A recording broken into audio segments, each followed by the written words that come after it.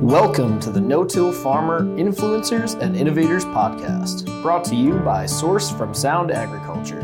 I'm McCain Vogel, Associate Editor of No-Till Farmer.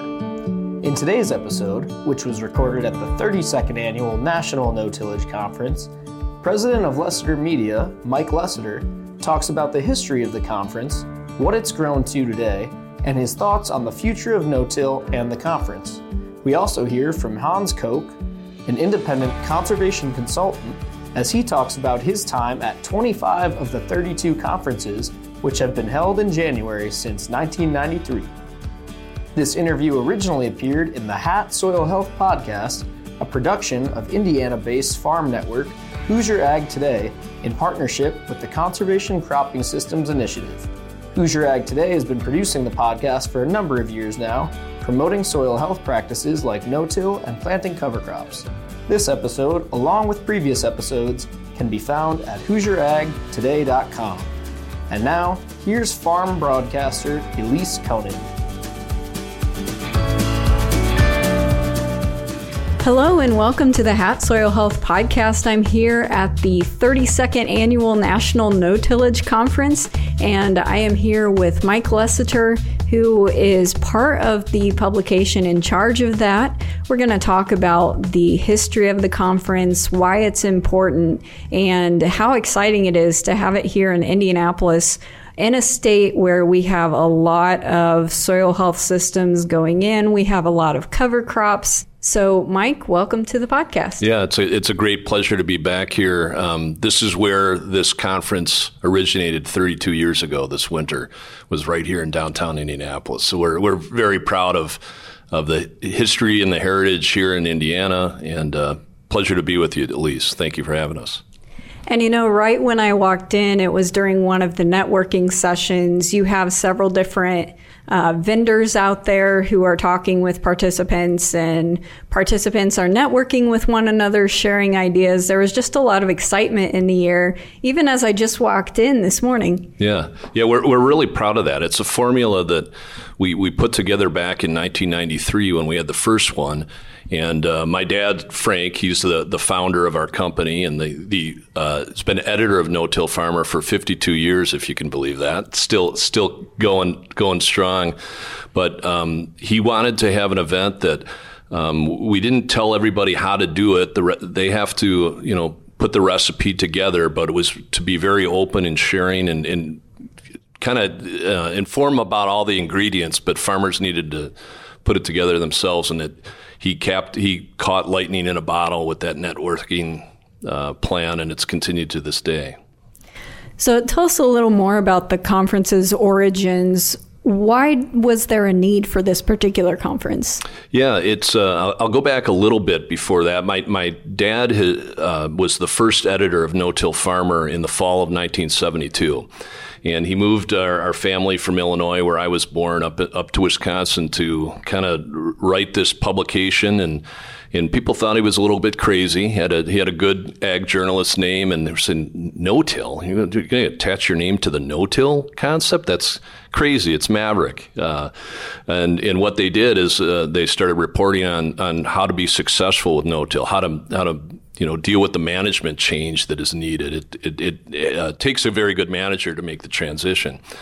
And so started the publication in 1972 and continued to go through the tough 1980s. We almost lost the business in 1989, but he built it back up again. And about 1992, decided that what we really needed to advance it was a gathering of eager no-tillers who would share and be open with one another. And so he made the decision in the summer of 1992 to do one in January 1993.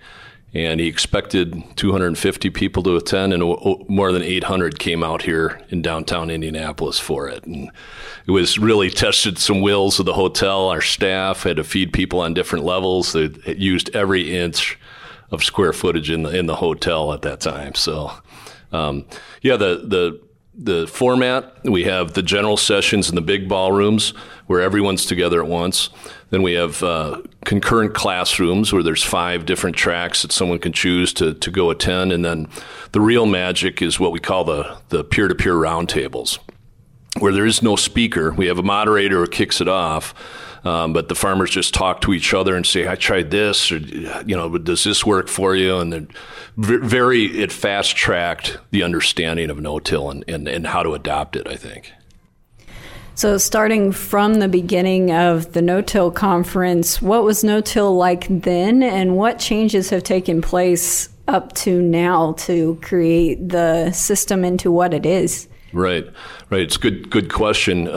Harry Young did the first commercial plot of no-till in Herndon, Kentucky in 1962, and didn't have the Roundup at that time. It was very, very challenging. There wasn't any equipment that was made for no-till at that time.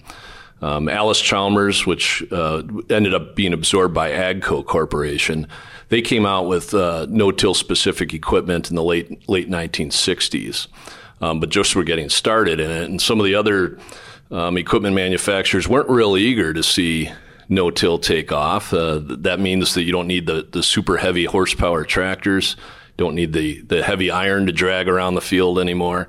So it wasn't like there was a bit of an uphill battle to educate, get the equipment manufacturers on board. Some key events like the field day in Tennessee helped solidify it. And when I know I've heard a lot of people say that when John Deere came out with their no-till drill and their no-till planter, that's when you knew that no-till had arrived here, and it was a serious part of agriculture. Still, like my dad wrote this history book, From Maverick to Mainstream, and that's how I would describe where we've come from. Not quite fully mainstreamed yet, but it's growing every year, and we're getting new products specific to no-till and handling the residue, the chemical formulations to handle the weeds that farmers historically use tillage for. But it's really given farmers their life back. They don't need to be dragging things across the field all the time. They can, enjoy their time with their families and in kids' ball games. And that's you hear some of that here, and that's kind of gives purpose to what we're doing, letting them farm more efficiently and more profitably. Let's talk a little bit more about kind of the lifestyle of no-till. How does it look different from some other systems, and how is it beneficial to the farmer? Yeah, well, some obvious ones that are benefits are the equipment costs. Like I said, we don't need the heavy horsepower tractors like we once did to pull plows around in heavy tillage tools. And of course, not having to cultivate the land several times gives hours back. The diesel cost is far less with no-till because you're not operating the equipment and dragging the tillage tools around. So a lot of these guys, they're getting ready. They plant in the spring. They'll make a few passes on their land to take care of weeds and fertilize. But there's a significant benefit in time and now labor. Labor is such a big thing too. Is that no-till's allowed some of these farmers to farm much bigger acreages than they ever could have dreamt of when they had to do all that work themselves. So here at the conference, what role has the conference and your publication played in being able to share information about no-till and take it from Maverick to mainstream? Yeah, that's a great question, and the way we look at it is we're kind of like we're putting the party together. We're putting the show on, but the magic is really from all the farmers who come, and that includes the speakers, of course. But like this year at the event, I think we have 40% of the attendees are first timers, and so they're here to learn. And they will learn from the general presentations in the classrooms, but where the magic really happens is that what we call the in the hallway networking, where they might meet someone at lunch like we just had, get to know them, ask them a lot of questions, and they kind of, others are calling out the landmines for them. And that's what we think is really special about this. And then, of course, we report on the best of the best ideas in No-Till Farmer magazine. But yeah, our role is to kind of put the gathering together and then get out of the way. You're listening to the Hat Soil Health Podcast. We're here at the National No-Tillage Conference, and I'm talking with Mike Lessiter from No-Till Farmer. You're talking a lot about the excitement of the conference and just people talking back and forth. Some of the feedback that I've heard from people who have come to this conference is that it just set them on fire. They became really excited about soil health systems, and they started talking to their neighbors about it. And what are some of the success stories that you have heard over the years from people going to the conference and then going back home and implementing something that they heard about? Yeah, there's some doozies in there. My dad told me a story about a farmer who came to that very first one here in Indianapolis in 1993, had not no-tilled a single acre, and called back a couple weeks later and said he sold off his plow and he was going 100% in no-till on 100% of his acres, which is not normally what we would recommend for someone. But he came to that event, was so impassioned by it and ran the economics and figured this is what he was going to do. And he also made the decision to sell off the toys so he couldn't go back to it. He was all in and he was destined to make it work. And it was hard back then, a total management change there. We hear a lot of stories about that, is that some people came and said, this reinvigorated me about farming and how I could move to no-till and carry more acres, again, have more time for my family to do what we want to do, and a lot of friendships. That's the coolest part. We have 6 people who've been to all 32 of them, which is just amazing to me. And we have a lot that are 20 and above. I have 20 this year because I missed the first few when I was working in Chicago before I came back to the family business. But there is very much a family reunion element to this.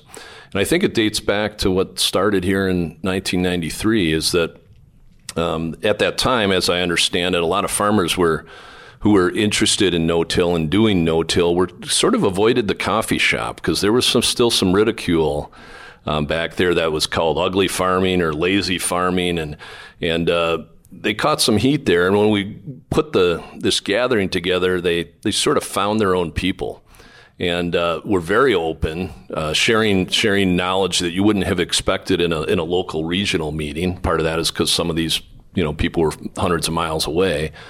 But there's a lot of stories about the specialness and the uniqueness of the group that we're real proud to have a small role in that. So talk a little bit about no-till and the no-till system that adds to soil health. What is the message of no-till and what is the goal of having that system? Mm-hmm. Yeah, we look at the no-till system. It's about leaving the residue on the soil that cares for the soil all year long. If you look at some of the other things that have happened out there in tillage areas, a lot of dust, a lot of soil ends up in the ditches or runs off. The purists that you meet here, they want to keep the soil exactly where it was and that their grandfathers had taken care of too. So there's very conservation oriented.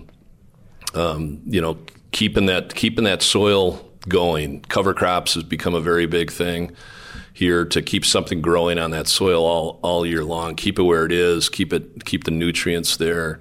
Earthworms are an enormous benefit of the no-till system. If you go and dig up a farm that's been in no-till for some time, you'll see an incredible population of earthworms who are doing that important work below the surface. So very conservation oriented. We have the traditional no-till. We'll use chemical to get rid of the weed. We also have this regenerative movement that is reducing the inputs out there. And we have a speaker here who is also talking about how he's made organic no-till work. So a lot of interesting things happening right now, and a lot of attention nationally with the climate smart programs on what no-till can do for the environment, for the economy, all the way around. Yeah, and with that attention, what kinds of benefits have you seen for having that attention to no-till and the soil health systems? Yeah, I think the understanding on soil health is come up tremendously in a short period of time, and of course, everyone in my job as an ag media person is covering that right now. But yeah, there's a lot of dollars available to move toward conservation agriculture systems, and we think that it's here for a significant growth curve. We also have another publication called Strip Till Farmer at our place, and what we're seeing there is that there's some conventionally tilled farmers who no-till seem like maybe too much of a stretch to go to. Strip till is kind of the best of both worlds. We've seen people move to strip till who have also then over the course of time moved to no-till. And so there's just a lot going on. We have, in addition to our No-Till Farmer publication, we also publish, like I said, Strip Till Farmer, and Cover Crop Strategies is our newest one that is all about how to make this cover crop system work. One of the things that I found interesting in looking through the program at some of the different topics is that some of the speakers are talking about the challenges with no-till. There's one roundtable discussion that talks about slugs. There's one speaker who's talking about both the benefits and challenges of no-till. What is the philosophy behind that in talking about the tough things along with the good things? Yeah, that's a great question. Thank you for asking that. It was never intended to be a rah-rah, no-till's great, program that you can see some other ones doing that. There was another one at the time that was getting started about the same time we were. It was my dad's philosophy that, to do this right, we have to talk about the challenges as well as the successes, and really kind of unearth them. We don't want anyone to have a lack of information when moving into this concept. And some of the best presentations that you'll see here this week were that very thing that, this is what I encountered in year one. This is how I managed it in year two, and then so on and so forth. And it can take some time to get it where you need to go.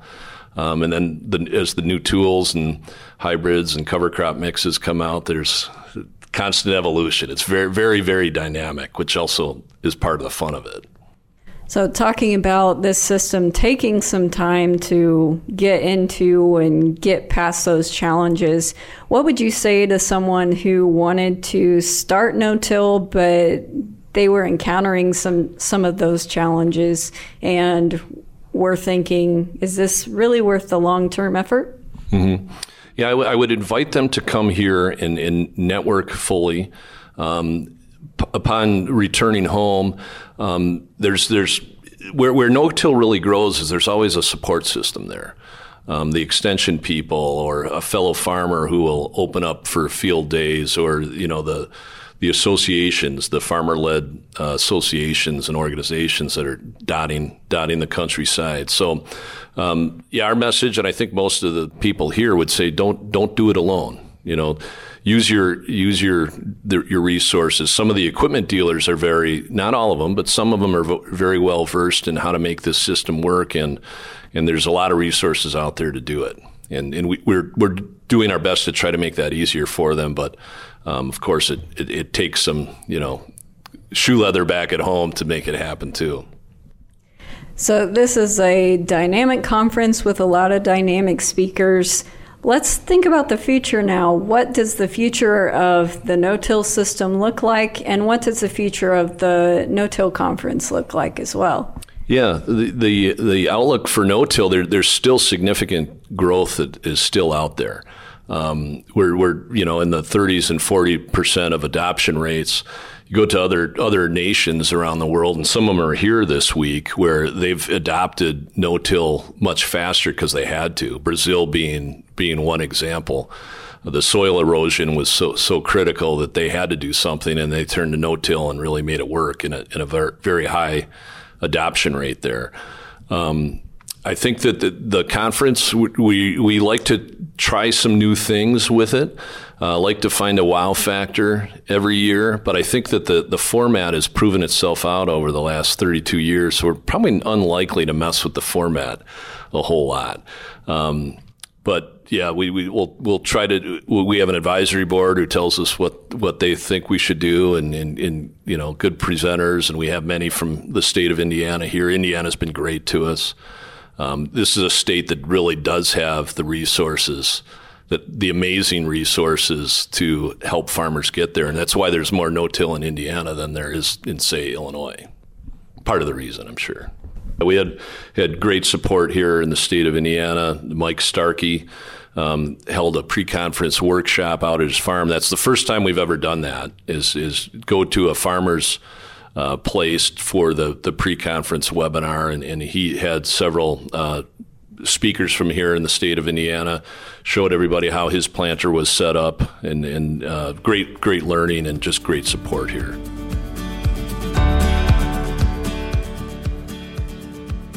We'll come back to the episode in a moment, but first, I'd like to thank our sponsor, Source from Sound Agriculture, for supporting today's podcast.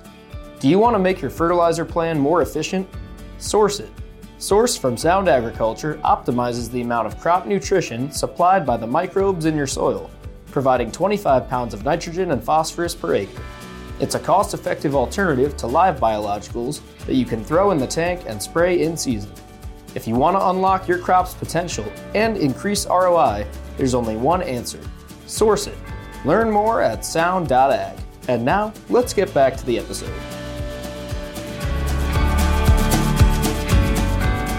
Tell us more about that pre-conference tour. What gave you the idea to do that?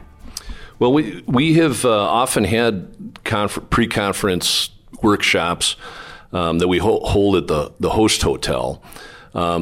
What we hadn't done was go out to someone's farm and really let them see the operation, understand the challenges, the planter setups. Everyone is always interested in how a fellow no-tiller is setting up their planter for their local conditions. And so that the ability to go in there and to, walk his facility, look at how things are set up was really, really important to a lot of people. And so I think I want to say there was 100 or so people out there yesterday that came in early just to take in the Mike Starkey farm experience.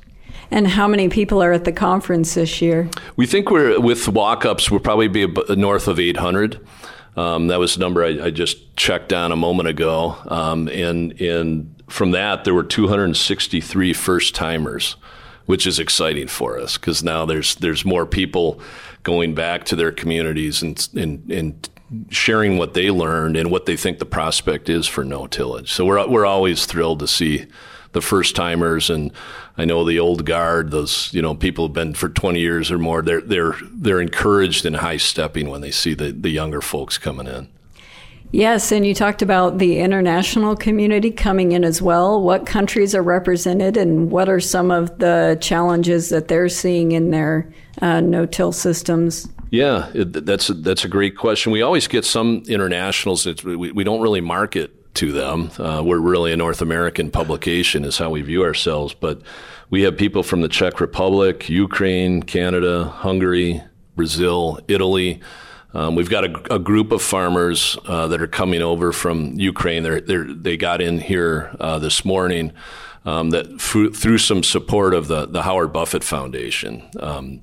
He is very active in the Ukraine and trying to help the farmers there get up and going and increase their standard of living and farm as he recommends that it be done with no-till and cover crops. And so that was a very generous and special program that it was one of the first times that we had done that.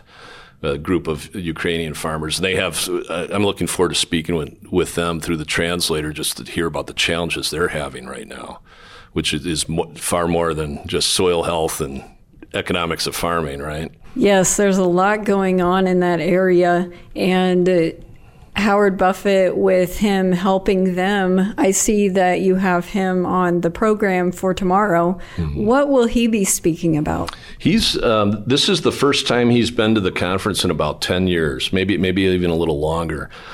He is a major champion of no-till. He's got farms all over the Midwest and worldwide. It's a moderated discussion with Barry Fisher, who's right here from the state of Indiana, too.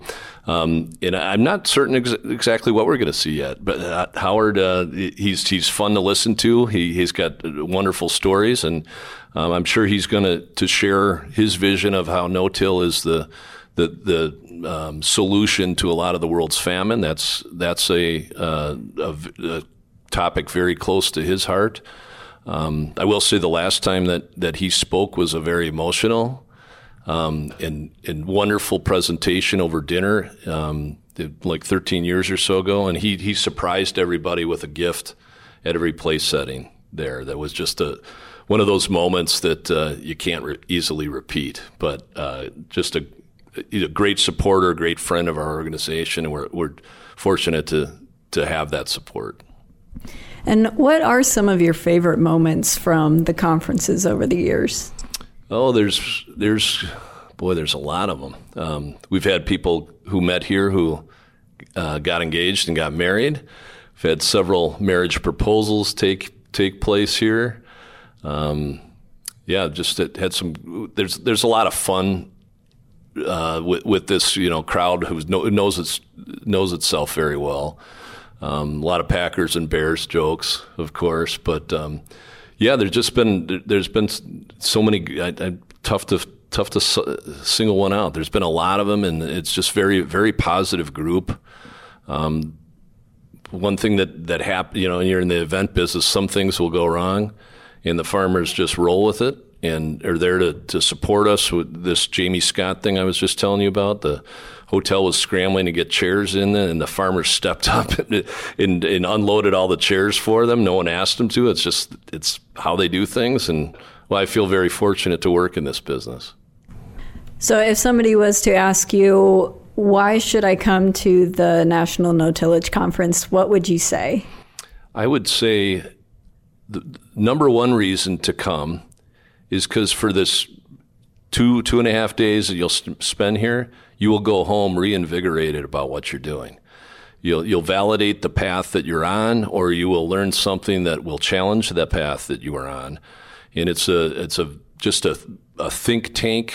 It's high energy.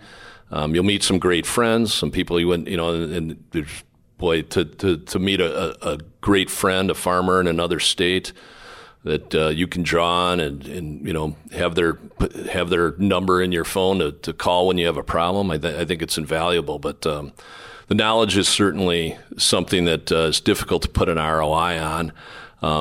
But you'll enjoy the conference, and I do think you'll go home feeling energized and enthusiastic about the changes you're going to make for the coming year. And a lot of people do make changes. Having the conference in January, this far ahead of planting, it gives us time to test some things out, do some trials, take a look at doing some different things. So Mike Lessiter with No-Till Farmer here on the Hat Soil Health Podcast with us. As we wrap up, what final thoughts would you have for our audience? Just appreciate the chance to talk with you. Thank you for the invitation, and we're just very excited about the prospects of no-till and the other conservation ag practices, cover crops. The no-tillers have adopted cover crops tenfold of the average farmer. And we just think there's great days ahead. And if we can help any of you figure that out, we'd love the opportunity to do so. And how would someone contact you for that support? Yeah, the easiest way would be to go to the website. It's www.notillfarmer.com. And we have in addition to the print publication, we have virtual events. We have one coming up for cover cropping. We run a summer event on the strip tillage practice, and there's daily email newsletters that can be signed up. We're trying to really put together a comprehensive library to help people make that transition. Mike, thanks so much for this conversation live at the 32nd Annual National No-Tillage Conference. It's great to talk with you and learn more about the event. Yeah, thank you for the opportunity, Elise. Really appreciate it. We also have with us Hans Kok on the podcast, and he has been to 25 out of the 32 National No-Tillage Conferences. What is it about this conference that you enjoy so much that you've been to so many? Well, I've been in the no-till industry and regenerative agriculture for 30, 40 years now, and this is the one conference that is really a big uplifter the whole year. You get a lot of skeptical people, I cannot do no-till, it won't work on my soils. You come to this conference, most of the speakers are farmers who are actually doing these practices and have been doing for a long time, or even newbies that are just starting. And it's always really uplifting and positive that you get a great group of people who have been doing the things you're promoting all year long, and people are pushing back that it won't work. And so here you come, and yes, it does work. So you mentioned being a promoter of no-till. What is your position and what is your occupation as far as promoting the no-till system? So right now I'm an independent crop conservation consultant based out of Indianapolis. Before that I worked for extension services in Kansas, in Washington, the state of Idaho, promoting conservation tillage, no-till, water conservation, and so I've been in a number of different roles doing the same thing basically, and so the no-till conference has always been the one I didn't want to miss every year, because that's exactly what that's all about, and it gives you a whole different aspect to the field than the professional conferences that are out there, like the American Society of Agronomy.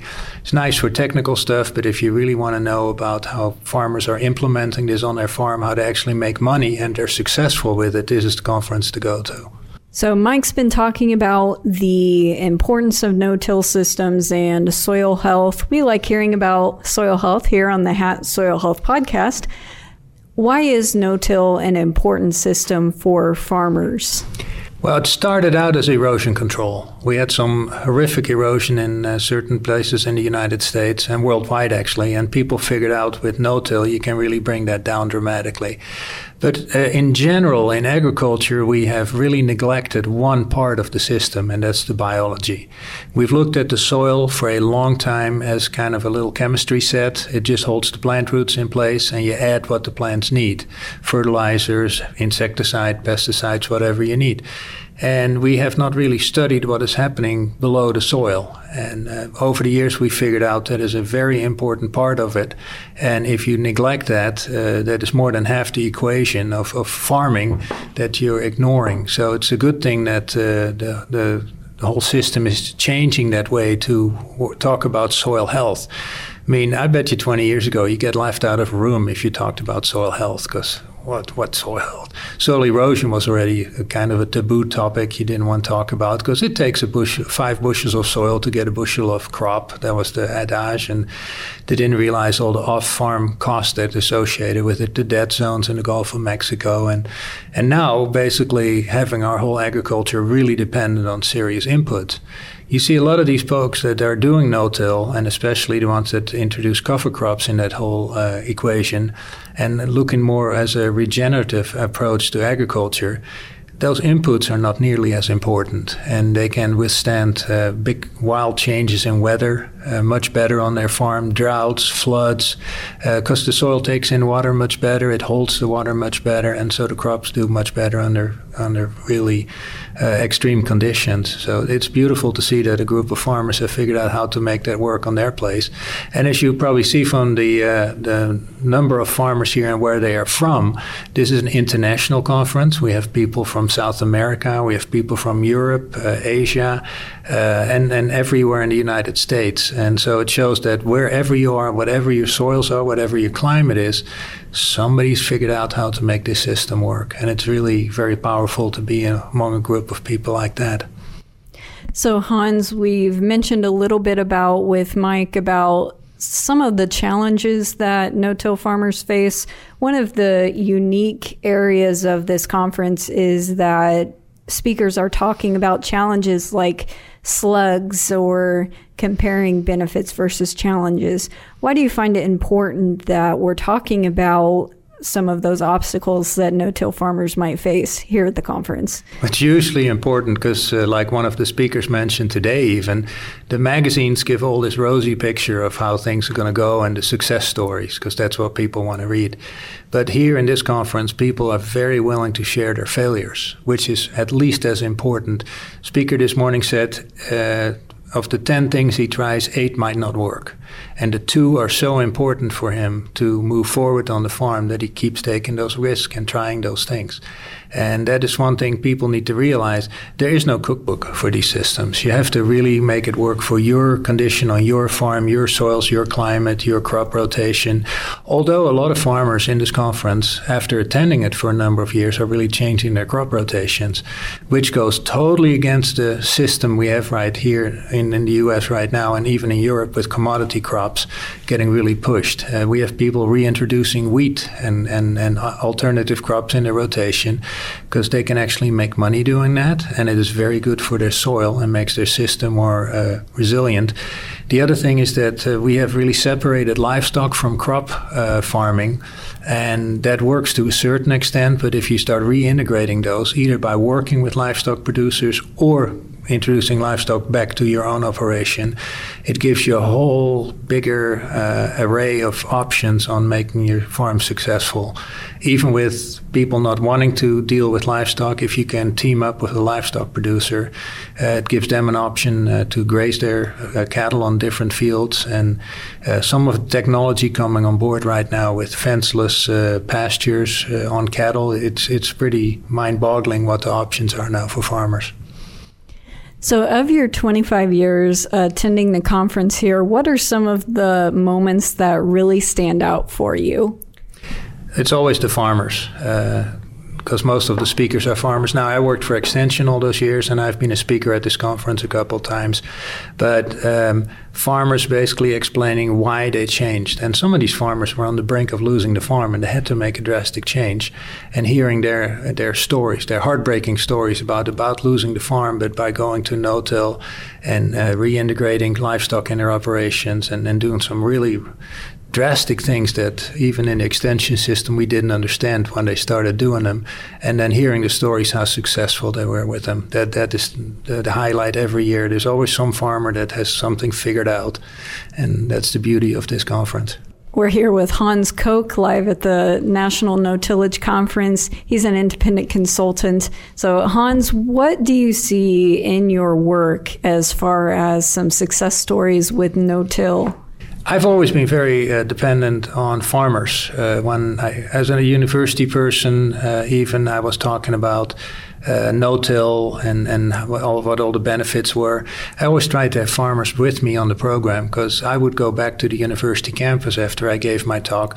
These farmers get on the tractor and go actually do it. So I tried to explain the principles, and then the farmers do the on-the-ground stuff. And this is the place to find these great folks you can work with, and that are good speakers on top of that. Because a lot of farmers are kind of shy, and they want to be on their own on the farm. The people here are much more outgoing, and they're willing to share their stories, and that's the beauty of it. They're open to people asking questions. They're willing to admit to their failures, and that's the beauty of this conference. Hans Kok, any final thoughts as we start to wrap up? When you see the National No-Till Conference coming to your general area, it's usually moving back and forth through the Midwest, coming out, you get to talk to a lot of farmers, also in very different cropping systems. It's a very interesting conference. What advice would you give for somebody who's interested in no-till and doesn't quite know where they want to start? This conference might be a little overwhelming, because we have from beginners to very advanced no-tillers, but it's good to get the vibe and find a place where you can go to ask questions. The organizers of this conference, Lessiter Publications, they have No-Till Farmer. That's a great magazine to subscribe to. It's a monthly, and you can get a lot of information from farmers who are putting things on the ground. And there are groups of farmers nationwide talking about these topics. There's some On the social media, there's some groups where people really can get a lot of information.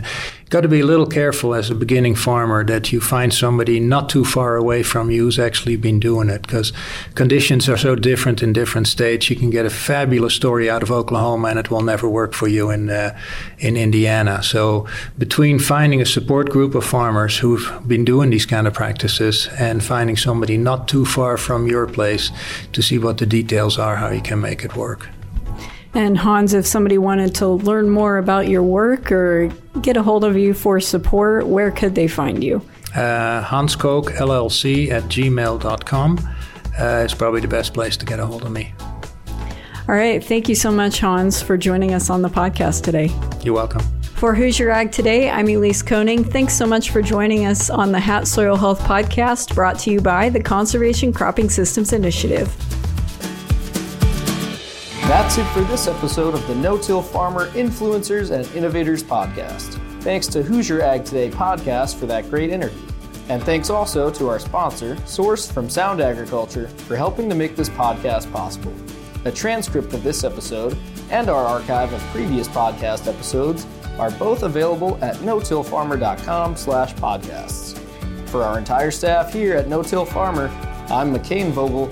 Thanks for listening. Keep on no-tilling and have a great day.